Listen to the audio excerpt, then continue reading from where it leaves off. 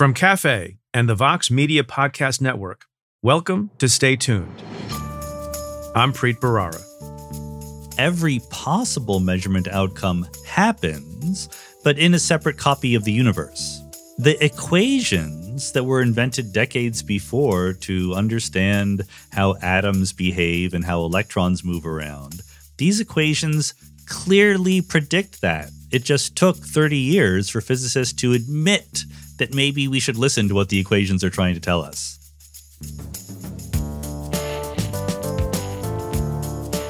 That's Sean Carroll. He's a theoretical physicist and a Homewood Professor of Natural Philosophy at Johns Hopkins University. Carroll has long sought to present the complicated world of physics in an approachable manner. He does just that in his popular books, including his latest, The Biggest Ideas in the Universe, Space, Time, and Motion. Carroll also talks with other physicists, philosophers, and thought leaders on his Mindscape podcast. Carroll joins me to talk about the relationship between science and philosophy, how to comprehend quantum mechanics, and whether there are billions of similar universes operating alongside our own. That's coming up. Stay tuned.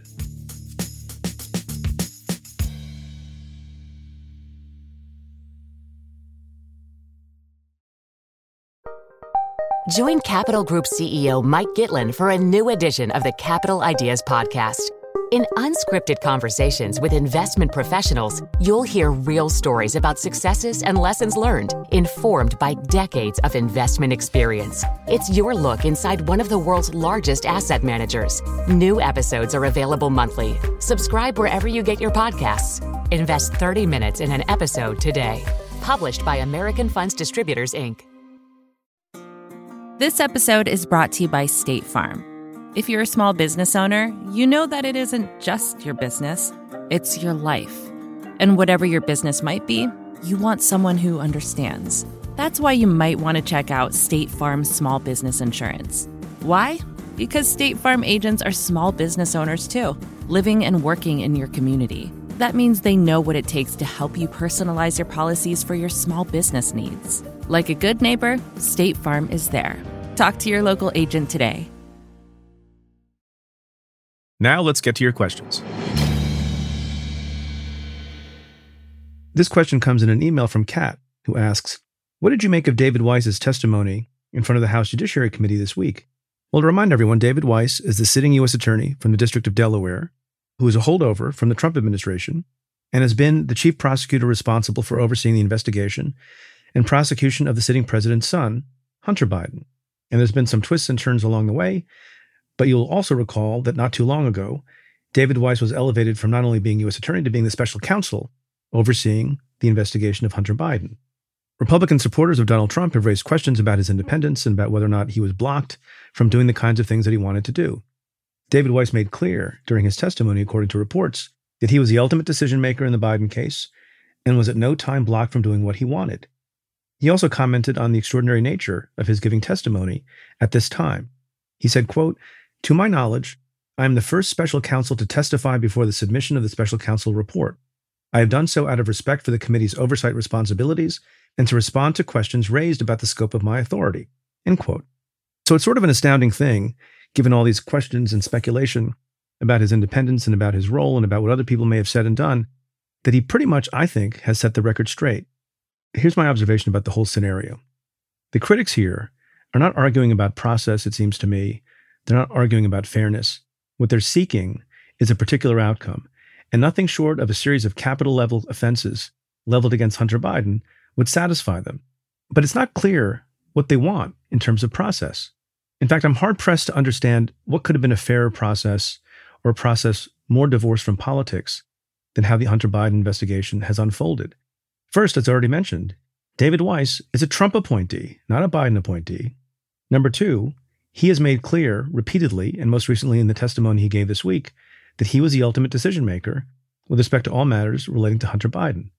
Merrick Garland has confirmed his independence on multiple occasions as well, and then took the extraordinary step of further removing David Weiss and making him more independent by elevating him to the status of special counsel.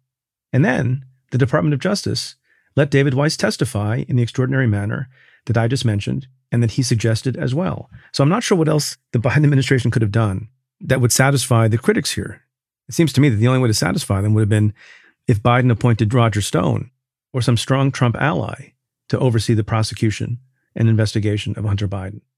So at the end of the day, reasonable people in good faith can agree or disagree with charging decisions and with the fiasco of what happened at the initial plea proceeding with Hunter Biden. And they can say that the charges that are ultimately brought are too strong, are too soft, are too numerous, are not numerous enough. But it is not based on the process. It's not based on politics. I think that David Weiss's testimony made that clear, and that the criticism here is largely political. This question comes in an email from Rachel, who writes, I saw you tweeted an article from the Washington Post about Trump and some others plotting revenge on anyone who has criticized him if he wins the 2024 election. How bad is this? Can you discuss? As I said in an uncharacteristic tweet about the article, this is scary next level shit. The article and the reporting, if true, doesn't even need to be commented on very much. Just listen to the title of the article. Trump and allies plot revenge, Justice Department control in the second term. Let me read you just a couple of passages from the Washington Post article. Quote, in private, Trump has told advisors and friends in recent months that he wants the Justice Department to investigate one-time officials and allies who have become critical of his time in office. This is quite a list, including his former Chief of Staff, John F. Kelly, and former Attorney General William P. Barr, as well as his ex-attorney Ty Cobb and former Joint Chiefs of Staff Chairman General Mark A. Milley, according to people who have talked to him, who, like others, spoke on the condition of anonymity to describe private conversations. Trump has also talked to prosecuting officials at the FBI and Justice Department, a person familiar with the matter said, end quote. Here's another passage from the article, quote, to facilitate Trump's ability to direct Justice Department actions, his associates have been drafting plans to dispense with 50 years of policy and practice intended to shield criminal prosecutions from political considerations. Critics have called such ideas dangerous and unconstitutional, end quote. There's even a name, apparently, for this enterprise. It's called Project 2025. Also from the article, quote, much of the planning for a second term has been unofficially outsourced to a partnership of right-wing think tanks in Washington. Dubbed Project 2025, the group is developing a plan to include draft executive orders that would deploy the military domestically under the Insurrection Act, according to a person involved in those conversations, and internal communications reviewed by the Washington Post, end quote. I don't know what else I have to say. The fact that Donald Trump is fairly openly plotting revenge, that some of the people who are helping to plot revenge are folks at the center of the big lie. Also, according to the article, Jeffrey Clark is leading the work on the Insurrection Act under Project 2025. If even a fraction of the plans described here are true and are able to come to fruition, I think it is not an overstatement to say it will change America deeply and profoundly and for the worse. The only thing sort of surprising to me about this article is that it's not getting more attention, it's not getting more play, and it's not being emphasized enough. One could also note the deep irony of this article coming out at the same time that Donald Trump keeps saying in braying fashion in the case against him brought by Letitia James in New York State Court that the case is a sham, the trial is a sham, and it's evidence of a banana republic. No, that's evidence of the rule of law and equal status before the law. What Donald Trump is plotting, per this Washington Post article, that would cause us to descend into a banana republic. And often, when that phrase is used, it's hyperbole, it's exaggeration. In this case, it wouldn't be. Now, people will say there are still judges, cases still have to be decided by juries, there are appeals courts, there are good people, there are still opponents in the Senate and in the House. That all may be true, but I'm really, really worried about what happens to our system of justice, to our democracy, not just based on this article, but based on everything else we're seeing, if Donald Trump becomes the vengeance president in 2025.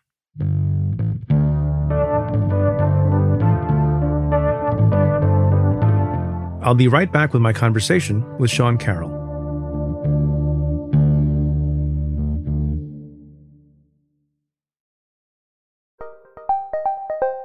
Did you know the Capital Ideas podcast now has a new monthly edition hosted by Capital Group CEO Mike Gitlin?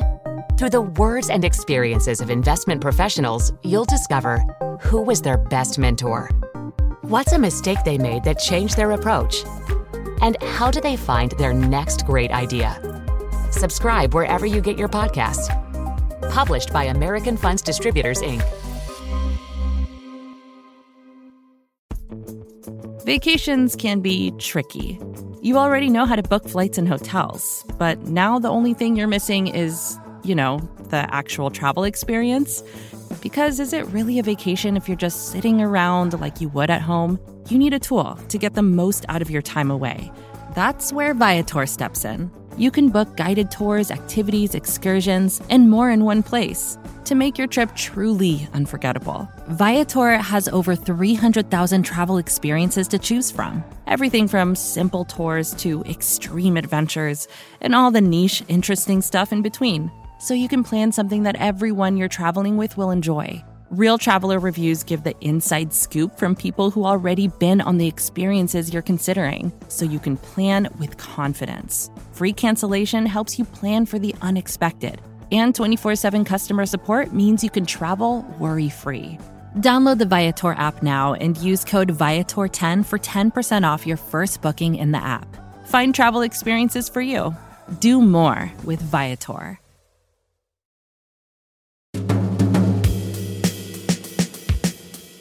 Sean Carroll tries to make the tangled world of physics make sense to people like you and me.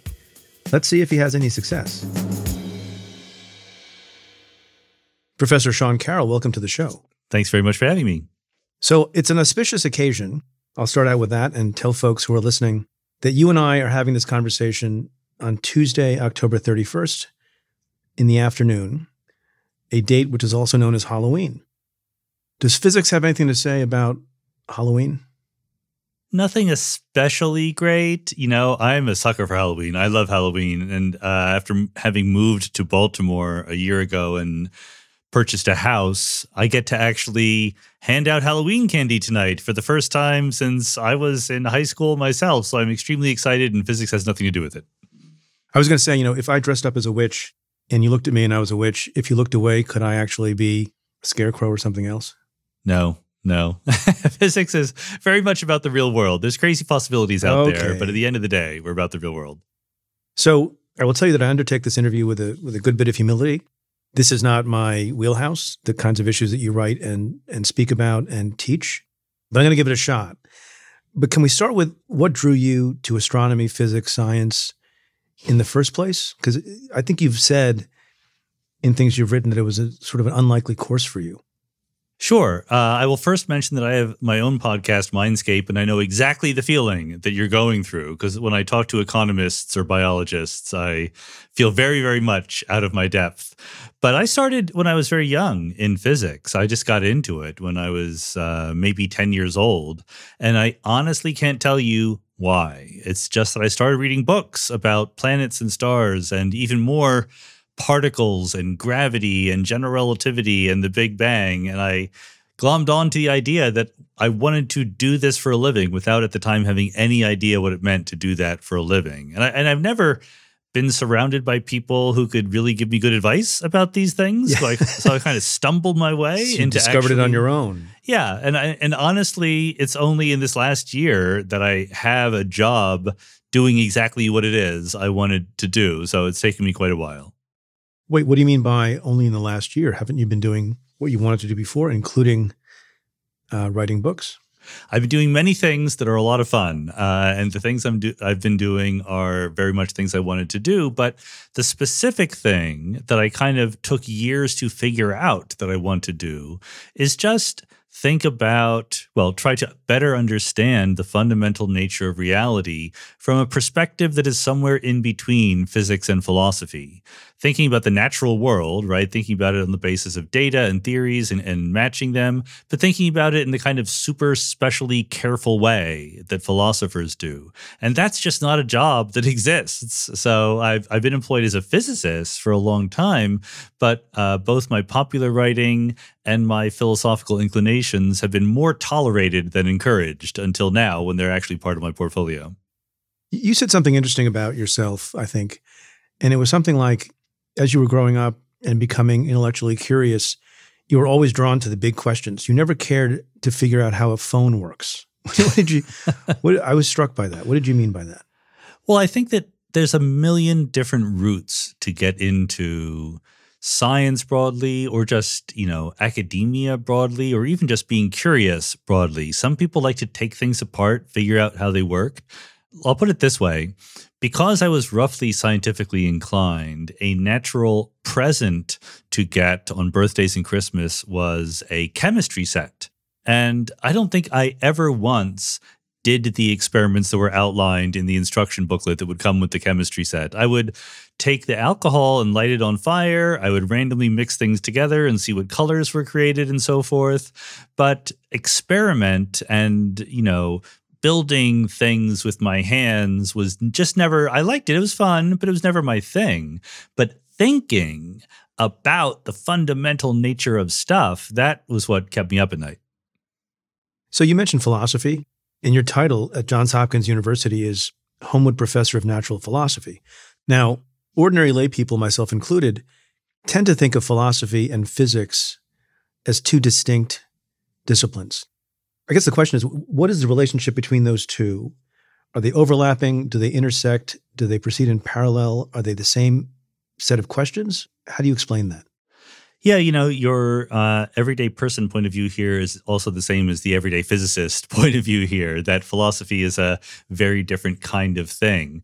The title that I have, Homewood Professor of Natural Philosophy, I love the fact that I got to choose it. The Homewood professors don't really belong to specific departments, so I could have just called myself Professor of Physics and Philosophy, but I was hearkening back to the days of Isaac Newton and Galileo, when science, what we would now call science, was a subset of philosophy as far as they considered it. So Isaac Newton's masterwork was the mathematical principles of natural philosophy, for example.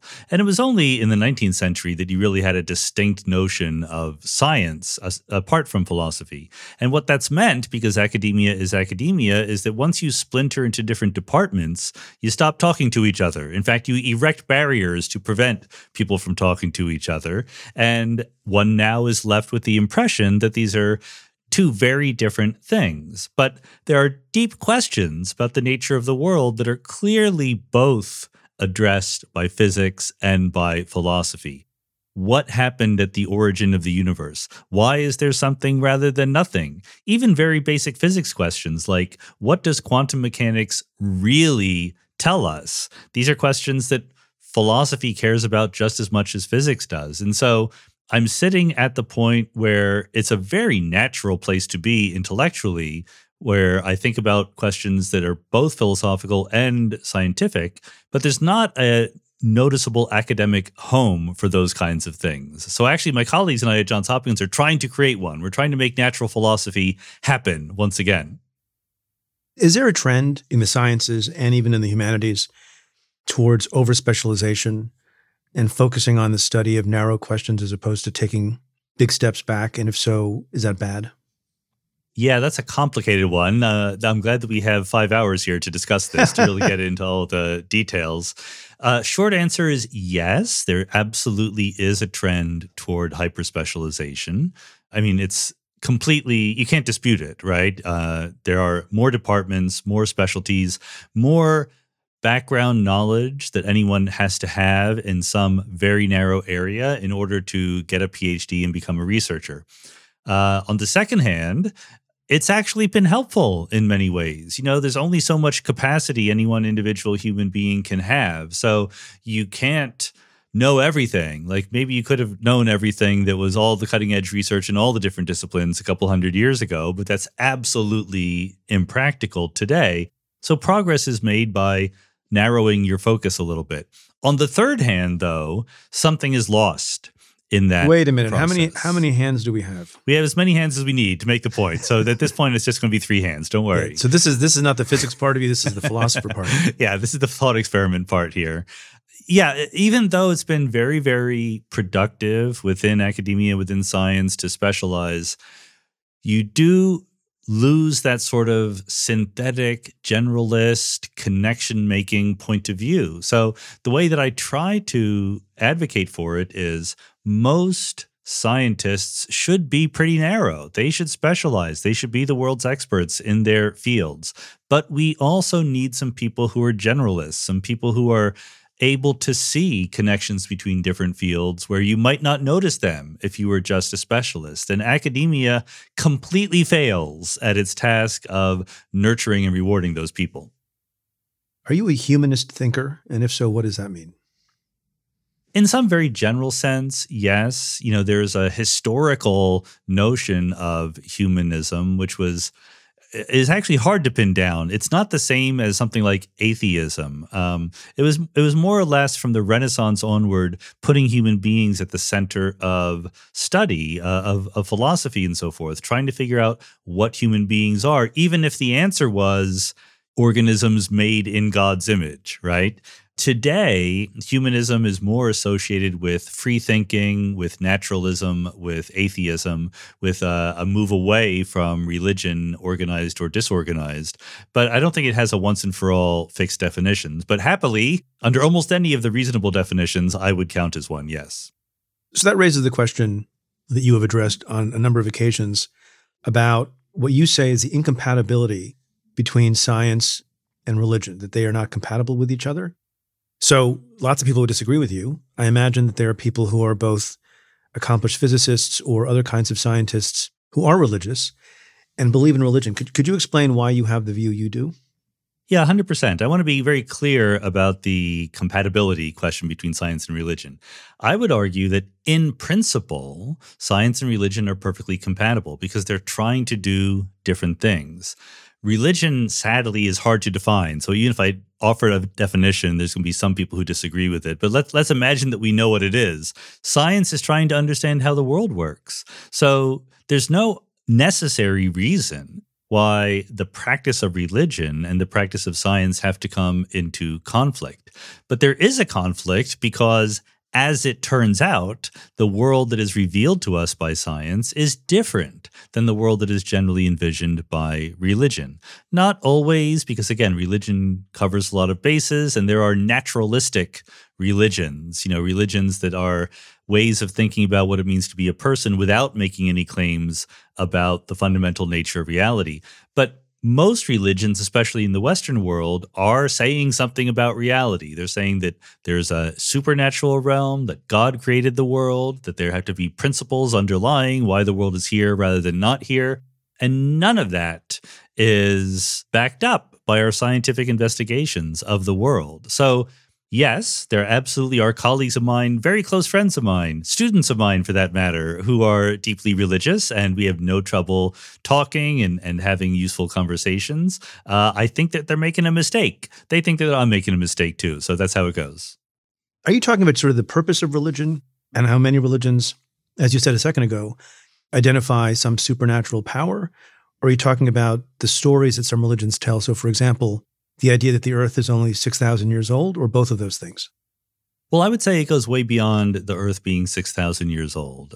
As I keep saying over and over again, sorry to be redundant about this, but there's a variety of kinds of religious belief. Even within Christianity, some people believe the world is 6,000 years old. Some people think it began with the Big Bang.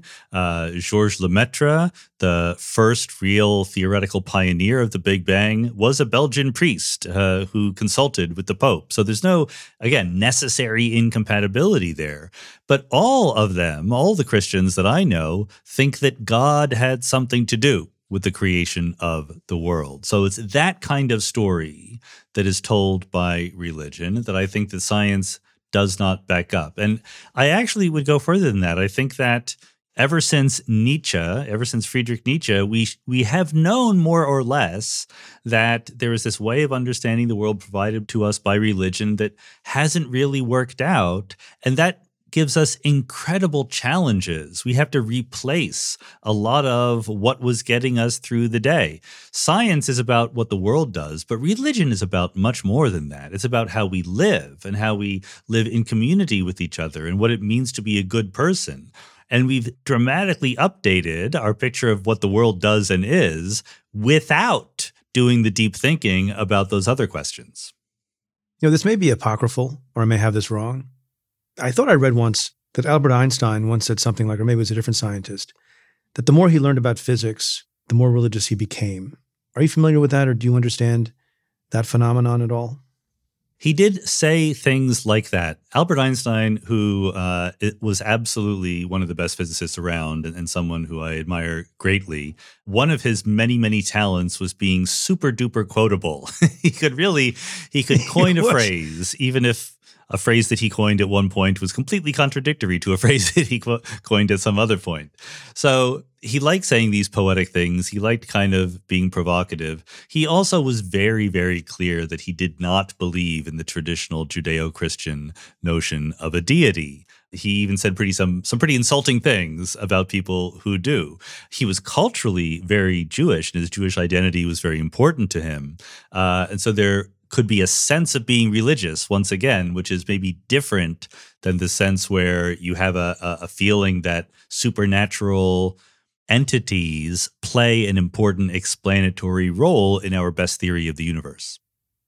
I don't mean to take a shot at trying to characterize what he was trying to capture with that quotable quote, but it seems to me part of the point is that people who believe in religion or believe in God or believe in some deity are in part also just in wonder and engaging in wonderment at how the universe exists and the plentifulness of life on this planet, possibility of lives on other planets, and just the unbelievable difficulty in appreciating and understanding nature, which is a little bit, I think, what Einstein and others maybe have been trying to get at when they say that the more they studied nature and how the world works and how the universe works, the more they had a sense of wonderment. Does that make any sense? It does, because it is kind of amazing to we human beings, both that the world kind of is intelligible, that we can make sense of it. This is, to me, the great lesson of the history of science, that as many mysteries as there are, the thing to be impressed about is not our shortcomings at understanding the world, but the enormous progress that we have made in understanding the bits of the world that we have. And then secondly, the specific way that the world behaves is kind of orderly and law-abiding, but very different from our sort of simple, intuitive notion of how it should be. So I get the wonder aspect. I'm 100% on board with that. I just don't think it leads us to the supernatural. What does science have to say about free will? Oh, my goodness. We have another 5 hours. Yeah, I know. The 5 hours is not going to be enough. This is the problem. If you were a guy who was more focused on how a phone works, we could do that in 20 minutes. Exactly. I know. I could really get through it. It's funny. I'm literally talking about this question of free will in the classes that I'm teaching right now. Science doesn't have that much to say, or rather, what science has to say about free will is pretty simple. And it's more the 20-minute discussion than the 5-hour discussion, because as we study the brain and the mind and how they work, science is hunky-dory. Science is making progress. There's plenty we don't understand, but we're just understanding more and more. We're pushing back the frontiers of our knowledge. There's no roadblock we see to having a perfect understanding someday, many, many years in the future, of how the brain and the mind work. On the other hand, there's a question of, does it count as free will, right? If I have behavior that is a manifestation of the collective behavior of 85 billion neurons in my brain hooked up in some enormously complicated network of connections, at what point do those mechanistic doings of the chemistry and electricity in my brain become labelable as a person with thoughts and feelings and morals and values? And that's a whole wicket of very difficult questions that philosophers have fun with. The most popular answer among philosophers is also the one that I subscribe to, called compatibilism, which is basically the idea that, we're made of stuff. We obey the laws of physics. There's a way of talking about human beings, which is just as collection of atoms obeying the laws of physics. In that way of talking, there's no notion of free will playing any role. But there's another way of talking about human beings as people, as entities with agency, with volition, with the ability to think and make decisions. That's a perfectly valid way of talking about human beings also. And at that level, free will is an indispensable concept. I'm going to ask you another one of these big questions. What is time? Well, the good thing about time is there's more than one thing that it is. There's sort of more than one definition. And this very often happens, right? When you have a word like time. Time, by the way, is the most used noun in the English language. It is? It is. And it turns out to be true in almost all languages, that whatever the noun meaning time is, that word is used more than any other noun in those languages. I have never heard that. I'm going to have to look that up and make sure that you're correct. Happily for you, I've written a book called From Eternity to Here, which is exactly about this question of what time is and how it works. And that's where I found all these fun factoids in doing research for the book. So when we have a word like that is useful to us in our everyday lives, then we try to define it scientifically. We realize that there are different notions scientifically that more or less line up in our everyday experience, but are actually different. So Isaac Newton would have said, time is just one thing. There's an absolute time throughout the universe. We use it, for example, to locate ourselves in the universe. When you and I say, we'll do a podcast interview at 3 p.m., we know what that means, right? We were able to process that and put it to work. It's a label on events in the universe. But then there's also the personal time that we experience, the time that ticks off on our wristwatches.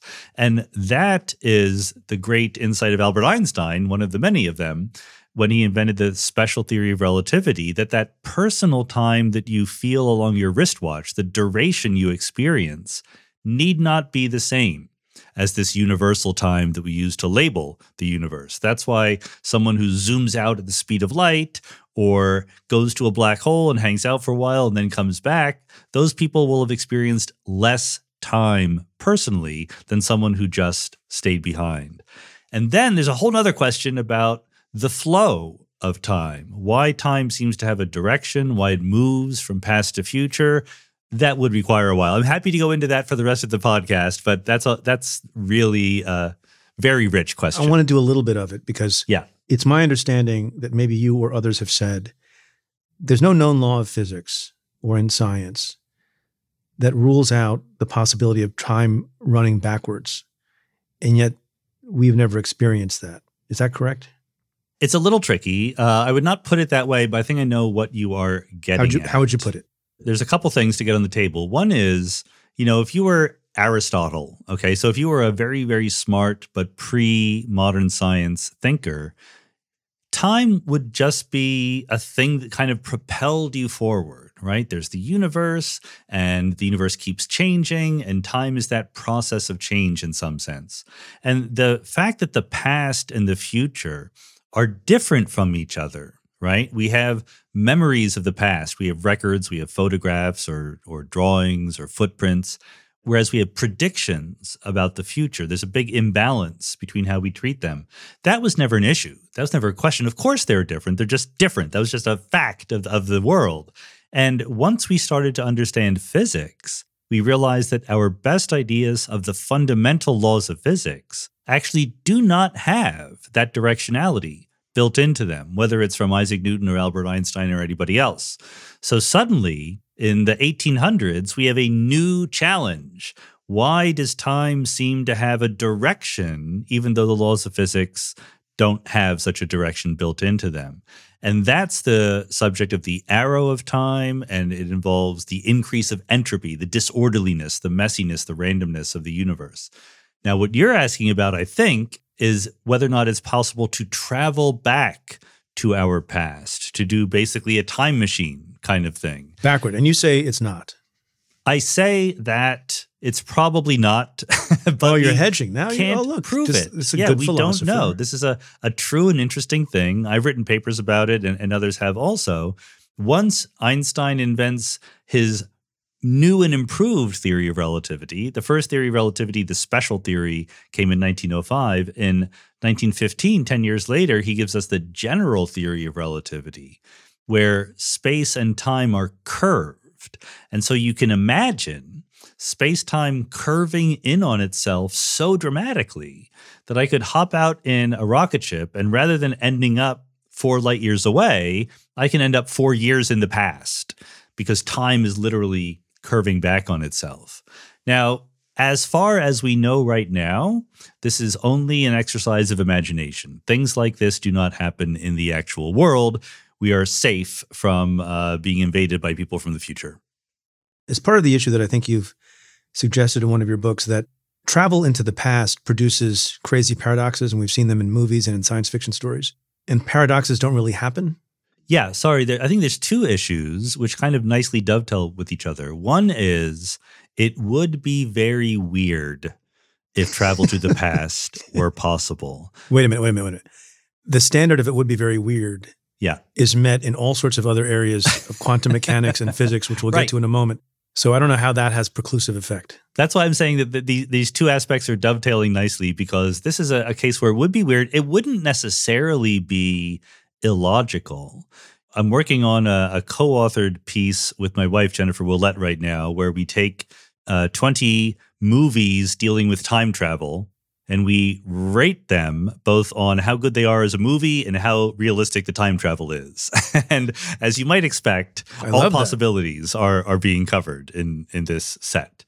Because you can easily imagine going back to the past, and if you're there, you mess it up. You change something. You kill baby Hitler, or you prevent JFK from being assassinated, or whatever it is.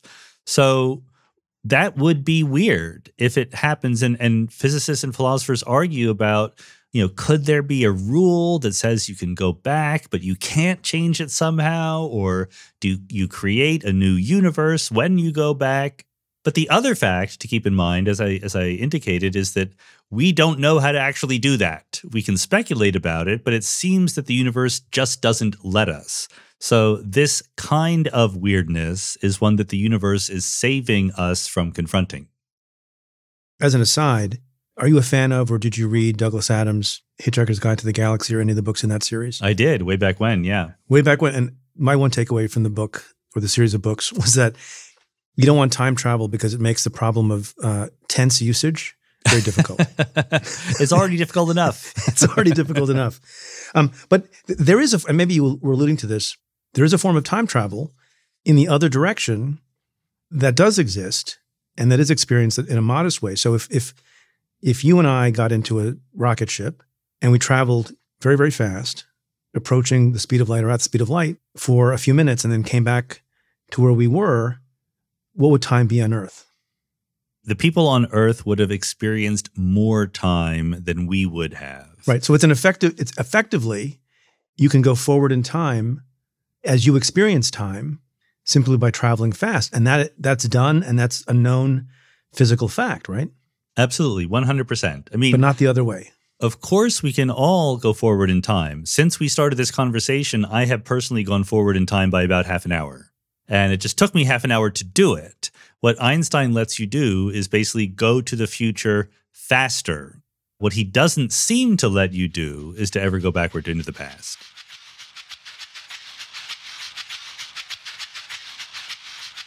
I'll be right back with Sean Carroll after this.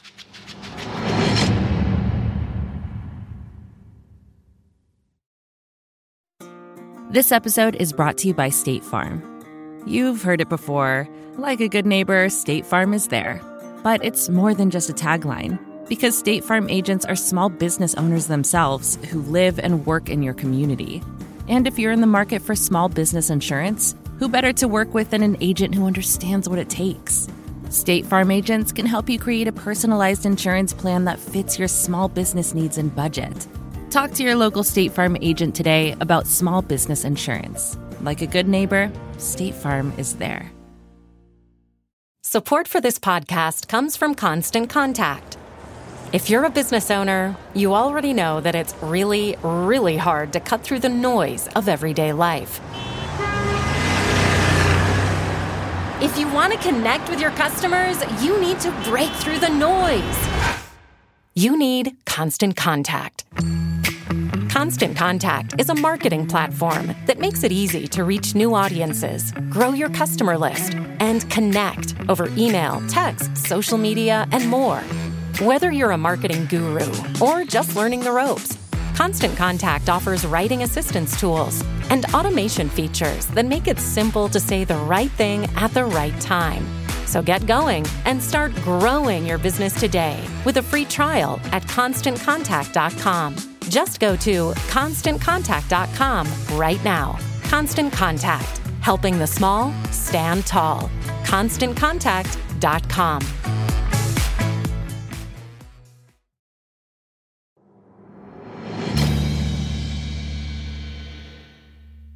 I know one of the things you do, and it just occurred to me when we're talking about travel backwards and forwards in time, is you consult as a scientist on movies. That's right. And I was just thinking when I saw, I think it's the original Superman, and Lois Lane dies, or she's dying, or I think she dies.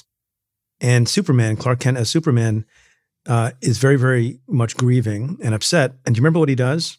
I do. I remember it very well. He flies so fast around the world that he reverses the rotation of the Earth. Yeah. And he reverses the rotation of the Earth going back like 1 or more days, and then goes back and rescues and saves his love, Lois Lane. On a scale of 1 to 10, assuming hypothetically that you could reverse the rotation of the Earth, would that take us back in time, sir? So that movie is not going to do well on our ranking of scientifically respectable time travel movies. Is it on the list? Yeah. Well, I think it's on the list. I haven't done my part of the writing yet, so I don't want to speak out of turn, but I'm hoping it is. No, that is completely nonsensical, both for science reasons. Moving very quickly around the Earth does not send time backward, but also for logic storytelling reasons. Like once you figure out you can do that and you use it to save your girlfriend and you never use it again to save any other terrible calamity from happening, that seems a little selfish to me. Well, also and this is outside of maybe your sphere and mine, as a matter of tectonic plates and other things, what happens to the Earth if it suddenly stops rotating in one direction and rotates backward in the other direction? You know, my whole thing being a science consultant for movies is tell a good story. Usually these movies are not going to try to stick close to the laws of physics as we know them.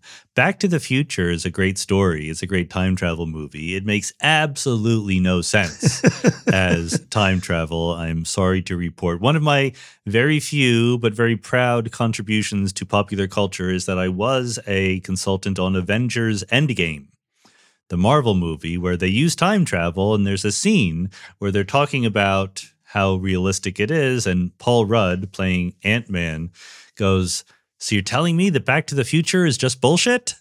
Yeah, that line came from me and talking to the writers of the movie when I was trying to explain to them why Back to the Future is not a good paradigm for how to think about time travel. I want to get into some other questions about, I guess, what people call the multiverse or the many worlds theory. But I think before we do that, can I ask another big definitional question? And the question is, what is quantum mechanics?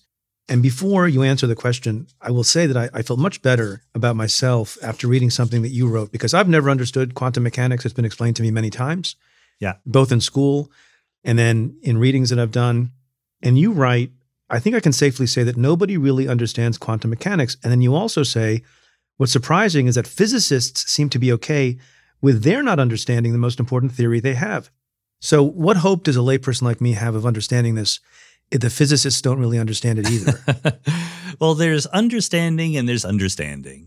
Physicists are really good at using quantum mechanics. That is to say, they can set up a physical situation, they can solve some equations, make a prediction, and they can test those predictions against experimental outcomes. And it's incredibly, extraordinarily successful at that.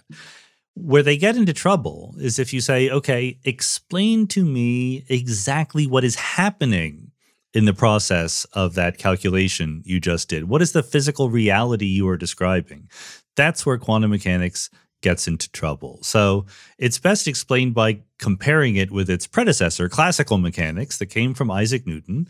You know, you have objects that have mass and they have velocity and all the stuff you did in high school or college physics, balls rolling down inclined planes. But one of the features of that picture was there was no issue with looking at the system. You have a ball rolling down an inclined plane or the Earth orbiting the sun. You just have it. There it is. I can measure it to whatever precision I would like. Quantum mechanics comes along and says that the way that we describe a physical system when we are not looking at it is very different from what we see when we do look at it. If you take an electron, a little subatomic particle, the way that we describe it when we're not looking at it is as a wave, as something we literally call the wave function, which is an incredibly boring name for a very profound idea. But it's spread out. It has no point-like location in space. It has a profile that has a different values at different points in space. But when you look at it, when you say, I'm going to measure the position, it doesn't have a position before you measure it, but nevertheless, you can measure its position and you can get an answer. And that's... Yeah. Well, that's why you lose me. Yes, exactly. Because that makes no sense. And if you ask physicists what's going on, they'll kind of hem and haw. So let me, I guess, ask this more foundational question. Why is it important to understand it? I think two reasons. One is because, of course, it's important to understand it. That's what we do. That's our job. The kind of science I do, the kind of philosophy I do, et cetera, it doesn't have an immediate useful role in the world. Like, I don't cure diseases. I don't solve poverty or anything like that. All that I do is help us as the human race better understand our universe. That's the entire point of what I do. So I think that understanding quantum mechanics is part of that, one of the biggest parts. But the other thing is, we do have questions in physics that are considered very important, very pressing questions. Why do the masses of certain particles act the way they do? Why is space-time doing certain things?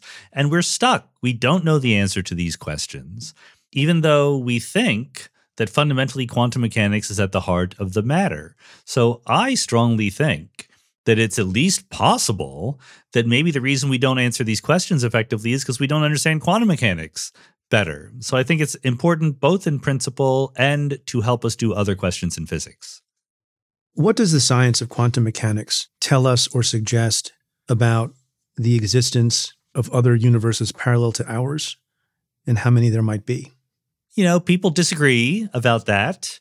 The straightforward answer from my perspective is quantum mechanics seems to suggest that there are many, many, many universes much like ours, but not exactly the same. They differ because the outcomes of different quantum measurements were different in these universes. So when I say that an electron has a wave-like character and is all spread out, and when you look at it, there are many different answers you could get, but in practice, you only get one. The most straightforward interpretation of the equations of quantum mechanics, which was put forward by Hugh Everett back in the 1950s, says the reason why you only see one outcome is because actually every possible measurement outcome happens, but in a separate copy of the universe. And the thing to emphasize here is he didn't just invent that. He didn't just think it sounded cool and was kind of, mystified by it. The equations that were invented decades before to understand how atoms behave and how electrons move around, these equations clearly predict that. It just took 30 years for physicists to admit that maybe we should listen to what the equations are trying to tell us.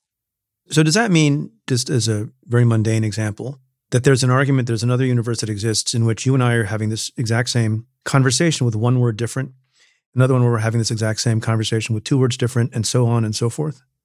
The basic answer is yes. The only amendment I would have is those people are not us. They bear a very similar relationship to you and I that an identical twin would bear to you. There was a moment in time when we were the same person, but now we've gone our separate ways. But infinitely at every moment that goes forward? That's another one like the time travel question where physics doesn't quite know the answer. The number of other universes, if this whole picture is true, which we're not completely sure of, is certainly very, very, very, very large. Whether it is literally infinite or just really big is something that modern science hasn't quite yet pinned down. Is the universe that we experience right now, with all the galaxies and systems and black holes and everything else, is that infinite or just very, very large, or do we not know? We don't know that one either. In fact, the limitations are quite severe because when we look at the universe, we look at it using light, typically, right? And whether it's X-rays or visible light or radio waves, it all travels at the speed of light, which is fast but still finite. So when you look at distant objects, you're looking at them some time ago. If it's a 4 light year away object, you're looking at what it looked like 4 years ago. So because there was a Big Bang about 14 billion years ago, there's a limit to how far we can see out in the universe. And everything looks perfectly normal up to that point. We can tell you that on the basis of what we see. But how far, if at all, it stretches beyond that, we don't know. So what are the implications for philosophy and for our understanding of reality and our understanding of meaning if it is true that there are infinite variations of you and me and everyone else?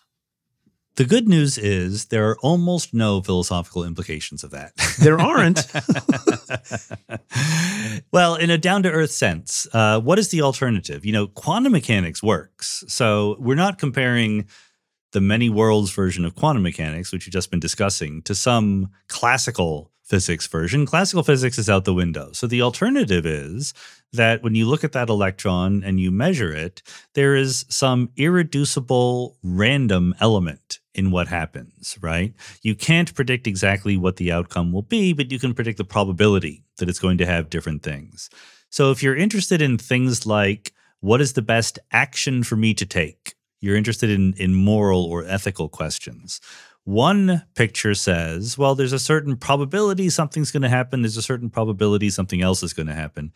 The other picture says both things will happen with certainty in different universes, but the universes are not sort of counted equally. One counts more than the other for strict mathematical reasons. And at the end of the day, what you end up with is all of your rules about how to behave and how to be and how to care and value the universe end up to being the same in both pictures.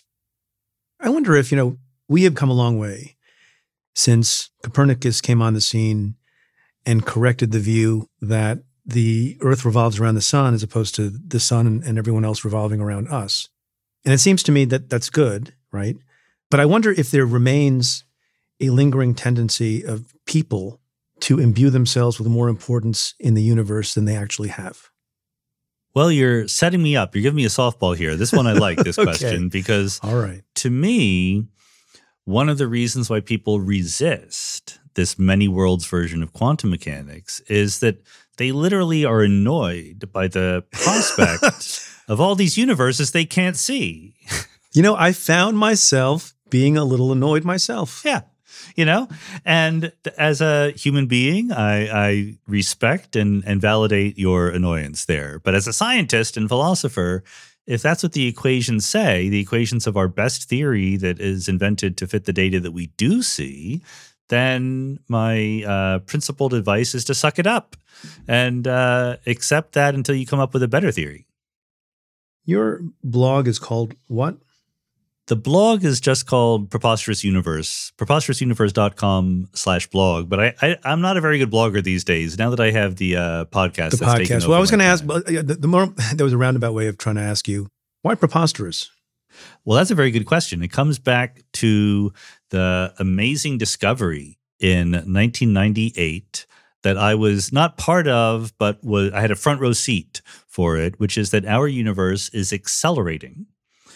What I mean by that is if you look at distant galaxies in our universe, they're all moving away from us, and you can actually use the laws of physics to predict what the velocities should be as a function of how far away they are. And that rate of expansion of the universe changes over time. What you would naturally expect is, as gravity pulls everything together, galaxies move apart, but they move apart more and more slowly, right? They're being slowed down by their mutual gravitational attraction. When we actually went out there to measure it, we found the opposite. Something is pushing galaxies apart. The good news is that we already knew the right theory to explain this because guess who invented it? Albert Einstein back in 1917. He noted that if empty space itself had energy, the activity, the consequence of that energy would be to push space apart in exactly this way. So we suddenly have a theory that was very surprising and beautiful, but it fit the data. Great. The only problem is it seems wildly unnatural to us.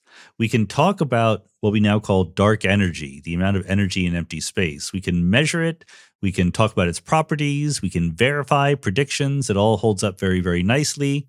But the fact that it has just the amount it does is a complete surprise to us. So I started talking about the preposterous universe that we live in, but it's a joke because, of course, Right. the universe is not preposterous. It's only preposterous relative to our expectations. So it's a reminder that it's the universe that is the final arbiter here, not our expectations.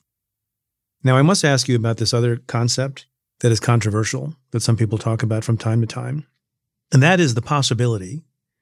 This is even more preposterous to a layperson's ears than what you were just talking about. What is the possibility, speaking as a scientist, that we are in a simulation, whatever that means? It's a possibility. I'm not going to stop you from believing it. Like if that's what you want to 1%, believe. like 5%, Look, it's very hard to put a probability on it. If I were, I think I should put a probability on it, and I think it'd be very small. It'd be less than 1% in my mind. And the reason why is the following. If you want to contemplate different theories of the fundamental nature of reality, then you should sit back and ask yourself, if that theory were true, what would I expect the universe to look like? Is there any consequence? Is there any prediction, even if it's kind of just a vague tendency? And the truth is that our universe shows no evidence whatsoever of being anybody's simulation. It acts precisely like a universe that is just perfectly natural, and then the top level existence, the top level reality. But why can't that just be the genius of the simulation? It could be, Right. but that's not our job. You're not asking me, is it possible? Because you did ask me if it's possible, and I said yes. But now you want to know if it's probable. And there I have to say, well, is there any reason? Is there any explanatory value that I get from giving that a high probability? Is there any feature of the universe that I can't otherwise account for? And I think it's the opposite. I mean, not only do I not especially account for features of the universe by imagining that it's a simulation. If I did imagine it was a simulation and didn't know what the universe looked like, I wouldn't imagine that it would look like this. So until someone gives me some reason to think about it this way, I'm going to go along thinking that I am at the top level of reality. This is another controversial one, which is going to annoy some people if you answer it the way I expect. Is there any possibility of life after death? Any possibility, I keep doing it. I keep doing the same thing. You're a lawyer. What is the likelihood of life after death? Very, very, very tiny. Why in your mind is it basically impossible? Yeah, it is possible because many things are possible. I always tell my podcast listeners, if any physics question ever begins with, is it possible that? The answer is always yes. But that's not what we care about. Like, how is it worth taking seriously? I don't think that the possibility of life after death is worth taking seriously because, again, the progress of scientific understanding of what a person is, of what it means to think and feel, etc., has situated ourselves in this physical universe where we have a pretty good understanding of the fundamental laws that govern atoms and particles, the molecules of which you and I are made. When you have a memory, that memory is a certain feature of the neurons in your brain, the way that they're wired together and the way that they fire. There's no place for that to go when you die in terms of the currently known laws of physics. And there's no evidence that there's anything other than the currently known laws of physics at work when you die. So the choices are either there is no life after death, which is, I think we can talk about that too, but I think philosophically that's fine, actually. We should face up to it, and as a society, we are bad at facing up to it, and that's a problem. But then the other possibility is you have to dramatically violate the laws of physics in some way for which we have no evidence. And you have to do it in such a way that your actual physical existence here on Earth is kind of a useless afterthought, right? Like if all of my thoughts and feelings don't depend on my body and my brain, then what am I doing? Like why am I exercising to feel better and the one drinking possibility coffee in the morning? Yeah. Well, I want to come back to that point in a moment, but the one possibility is for life after death, if we are in a simulation. Sure. There you go. Take both. That's low likelihood too. Incredibly improbable ideas and glue them together. So as a philosopher and someone who thinks about, I think you think about meaning, given what you just said, how are we supposed to think about our life on Earth? By the way, these are also questions that bear on religion, or that religion tries to address. And that's why, various religions talk about souls and life after death. And some religions talk about reincarnation and different modes of continuing to exist in some form after death, because the idea of it being otherwise causes people to kind of throw up their hands. How do you think about that? I was just at a workshop at the Santa Fe Institute, where I have a part-time position. The Santa Fe Institute is the world's leading research institute devoted to the study of complex systems. That goes from all the way to hurricanes up to human societies. And the workshop was devoted to the question of immortality, what it would mean to be immortal. And some clever person actually took a poll of the people in the room who, note, were all there for a workshop on immortality. And the question was, would you like to have a lifespan greater than 10,000 years? And most people in the room said no. I said yes. I'm like, I could keep myself amused for 10,000 years. Like, I still haven't even learned to play the piano. And it might take me 10,000 years to do that. So I think that people, when it comes to this desire to live a long time or to live even after your death, haven't really thought it through. I don't think that they're putting enough emphasis, giving enough credit to the reality of the experiences we have during our lifetimes. In one of my books, I point out that the average human lifespan lasts 3 billion heartbeats. It's just an average. You don't get more lifespan by not exercising or anything like that. But 3 billion is an interesting number because it's big, but it's not crazy big. Like, you can hear them ticking off once per second. A heartbeat goes away. To me, that's where the meaningfulness comes from. The idea that we don't have, 100 years here on Earth and then infinity extra years after. That would seem to incredibly cheapen our time here on Earth. If the time we have here on Earth is precious, is finite, and is all we get, that's where meaningfulness comes from, because it is what we do here on Earth that is the only thing that can possibly matter. Well, I like that answer. On the question of whether or not I would want to live to be 10,000, I would need to know the answer to the question of what level of back pain would I be experiencing? We'll give you health. We're thought experimenting here. We'll give you perfect. So you give you health. Whatever was peak preet, whenever in your life you're at your peak physical form. Both as a scientist and as a philosopher, what's your take on AI and whether or not it's an existential threat? I don't know whether it's an existential threat or not. I am very, very, very skeptical that it is. But again, there's a possibility of it. My take is that there's a whole bunch of really obvious threats that are not existential, but that are very near term and very looming from AI. There's also huge benefits. It's a very typical mixed thing. Just like fire has advantages and disadvantages, so does AI, right? And water. Yeah, exactly. Lots of things, right? And I think that if we actually put an effort into thinking carefully through and guarding against the obvious near-term worries that we have about AI, that will have a downstream effect of helping us prevent the bigger existential threats. Whereas if we spend a lot of time talking about the existential threats, these near-term threats are going to knock us down before we ever get around to it. What I like about your work is that it's accessible to lay people, and you write for lay people. You do a blog, as you have mentioned. But you're also pretty open about a professional experience you had some years ago where you were denied tenure. I think it was at the University of Chicago. Yeah. And you place some of the blame for that on fellow academics' responses to the fact that you were writing a popular blog. Can you explain that and what you think happened? Actually, to clarify that one, I do not think it was the blog. I did have a blog at the time. Okay. In fact, I literally wrote a blog post afterward with the title, "It's Not the Blog." Okay. My bad. I don't think it helped. I think it hurt a little bit, but it wasn't a major thing. I'll tell you what hurt more is that I wrote a textbook on general relativity for graduate students. And that is, they explicitly told me. Why would that hurt? Here's my understanding, such as it is. Like, I didn't get a vote. I wasn't there. So it's all kind of secondhand, right? But when you hire a faculty member at an elite research institution, you do so as a department. You hire with hope, right? You're like, this person could be great, so let's give them a chance.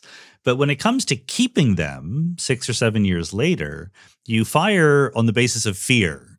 You are really, really frozen with fear at the prospect that you will give this person tenure, and then they will be your colleague for the next 40 years, and they will stop doing work. That's what you're really desperately afraid of. And as a result, the single thing that is in people's minds is we don't want to give tenure to people who indicate that they are interested in doing things other than research. And that includes writing textbooks. It also includes writing blogs, but I don't even think that most of my colleagues knew that I had a blog at the time. But the fact that I would take almost a year of my life to write a textbook when I could have been doing research was a gigantic strike against me. Well, that's, I find that quite terrible because what happened to the principle of paying it forward and seeding the ground and cultivating future minds who might be researchers themselves in their own right, coming up the ranks? Who's supposed to do the teaching then? Yeah, it's hilariously incoherent because many of my colleagues, including ones who voted against me, had written textbooks themselves. They just were smart enough to do it after they got tenure. So even if you're going to write a textbook, you can't let people know that you're the kind of person who would write a textbook. But, look, I am completely in favor of departments and universities having the right to not give people tenure if they don't want them around, if they think they can do better with somebody else. My complaint there with that particular arrangement was just that they never gave me any hint that anything was going to happen. Everyone who talked to me said, "Oh yeah, you'll get tenure, no problem," and that was a life-changing kind of blow when it did happen. Yeah, well, that's where you began to learn a little bit more about probabilities too. There you go. and anything's possible. I'm going to ask you for some free advice. One of the reasons I'm very excited to have you on, and generally we have people who are lawyers or policymakers of a certain stripe on the show, is that my youngest son is thinking about and choosing between majoring, he's a freshman in college, majoring in engineering or physics or some other discipline that's related to those things. Do you have a view? You've written about the fact that you got both your undergraduate degree and your graduate degree in astronomy versus some other related discipline like physics, which we've been talking about a lot. Does it matter?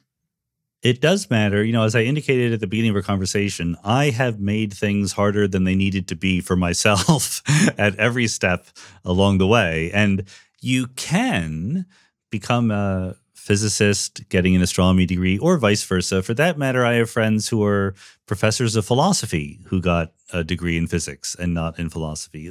Many things are possible in this issue also, but it's very hard to pursue a career in academia and get a job. The number of people who want to get these jobs, I tell my students in the graduate program, the ones who are going to get a PhD, the rule of thumb is maybe 25% of you will actually get a faculty job as your long-term employment. So you are absolutely playing a game of probability here. And by being quirky, by writing books, by majoring in the wrong thing, et cetera, you don't make it impossible for yourself, but you're not making it easier on yourself either.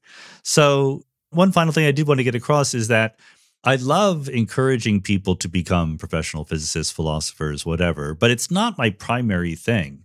I want everyone to love this stuff. My most recent book is trying to explain physics to a broad audience, but with all the math. So I teach you the math, and then I try to get you excited about looking at equations for the first time anew. And I don't know if it's whether it's working or not, but that's really what I'm about. I want all human beings to have passionate opinions about contentious issues in modern physics.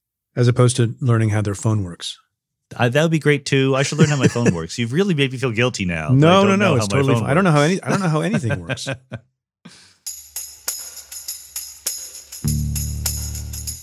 Professor Sean Carroll, latest book, The Biggest Ideas in the Universe, Space, Time, and Motion. Thanks so much for your time. Thanks very much for having me. This is great.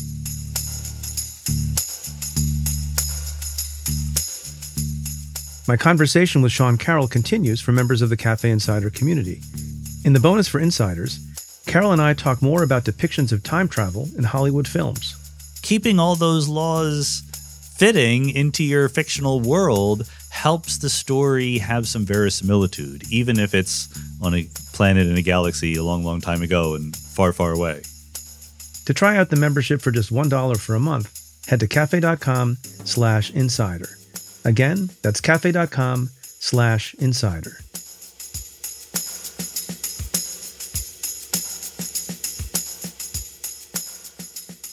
I want to end the show this week by celebrating one of the Big Apple's most enduring and exhilarating yearly rituals, the New York City Marathon. Last Sunday, November 5th, some 51,400 runners completed the 26.2-mile course, which starts near the foot of the Verrazano Bridge in Staten Island and finishes, after winding through Brooklyn, Queens, the Bronx, and Upper Manhattan, in Central Park. It's hard. Frankly, I get tired if I drive 26.2 miles. The New York City Marathon has been around since 1970 and is put on by a local running group, the New York Road Runners. Literally millions of New Yorkers line up to watch the runners go by. Many of the participants also raise money for a variety of worthy causes. Behind each of these finishers is a unique story. Running a marathon, even for the most fit athletes in the world, is a true undertaking. New Yorkers are awed each year by the grit and resilience of these marathoners. This year is no different, and I thought I'd highlight some. The New York Times covered the oldest entrant, Garth Barfoot. The 87-year-old Barfoot lives in a retirement community in the outskirts of Auckland, New Zealand. He's run dozens of marathons, but he had never taken on New York City until this year. The self-effacing Barwell, who has had 3 hip replacements in recent years, told the Times, quote, "I'm getting decrepit by the hour, so I've got to sort of hurry up and do this race before it's too late." Another runner was Ukrainian veteran Roman Kashpur, who lost his leg after stepping on a landmine while serving in the Ukrainian army in 2019. He was fitted with a prosthesis and has since trained soldiers and helped to defend his nation against Russia. A week before the New York Marathon, Kashpur also completed the Marine Corps Marathon in Washington, D.C. Now that is commitment. And there was Rasan Thomas. He was sentenced to 55 years to life in prison for second-degree murder as a young man. Thomas became an acclaimed writer and podcast host while serving at San Quentin, even receiving a Pulitzer Prize nomination for his Ear Hustle podcast, which chronicled daily life behind bars. Thomas also began running the San Quentin Marathon, a yearly 105-lap loop of the prison yard. He also made a pact with a journalism teacher at the prison named Claire Gelbart that the two would run a marathon together if he ever left prison. California Governor Gavin Newsom commuted Thomas's sentence in 2022, following almost 23 years behind bars. True to their promise, Thomas and Gelbart ran the New York Marathon together on Sunday. There are also stories of profound resilience even among the most seasoned of marathoners. The women's winner on Sunday, Kenyan Helen Obiri, was on a road to redemption. She was disappointed by her 6th-place finish in last year's New York Marathon, her first, and saw this year as a golden opportunity. Sure enough, she delivered a staggering 4-minute, 51-second last mile to pull away from the competition in just the final 400 meters. We at Cafe also have a personal link to the marathon this year. Our very own editorial producer, Noah Azulai, ran the race too. Noah fundraised for the New York-based nonprofit Sanctuary for Families, which supports victims of domestic violence, sex trafficking, and related gender violence. From all of us at Cafe, congratulations to Noah. The world is scary in so many ways right now, and a long run through a big city might seem a little bit silly. But the marathon can also serve as a reminder that people of all backgrounds, skill levels, and ideologies can still come together to honor their mutual achievements and passions. And I think that's something to really value. Have a great week.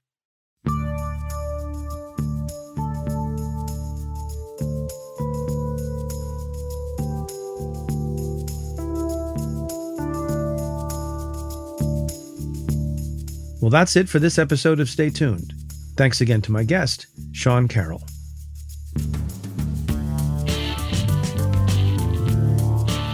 If you like what we do, rate and review the show on Apple Podcasts or wherever you listen. Every positive review helps new listeners find the show. Send me your questions about news, politics, and justice. Tweet them to me at Preet Bharara with the hashtag AskPreet. You can also now reach me on Threads, or you can call and leave me a message at 669-247-7338. That's 669-24-PREET. Or you can send an email to letters@cafe.com. Stay Tuned is presented by Cafe and the Vox Media Podcast Network.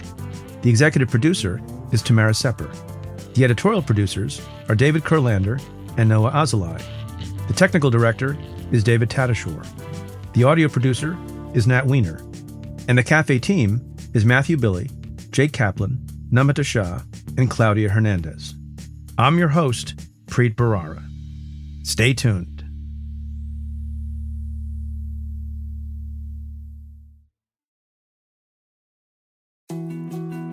More to-dos, less time, and an infinite number of tools to keep track of. Sometimes doing business has never felt harder, but you don't need a miracle to hit your goals. You can just use HubSpot, because their all-in-one customer platform can make growing your business infinitely easier. Imagine this: high-quality leads, fast closing deals, wildly happy customers, and more benchmark-breaking quarters. It's not a miracle, it's HubSpot. Visit HubSpot.com to get started today.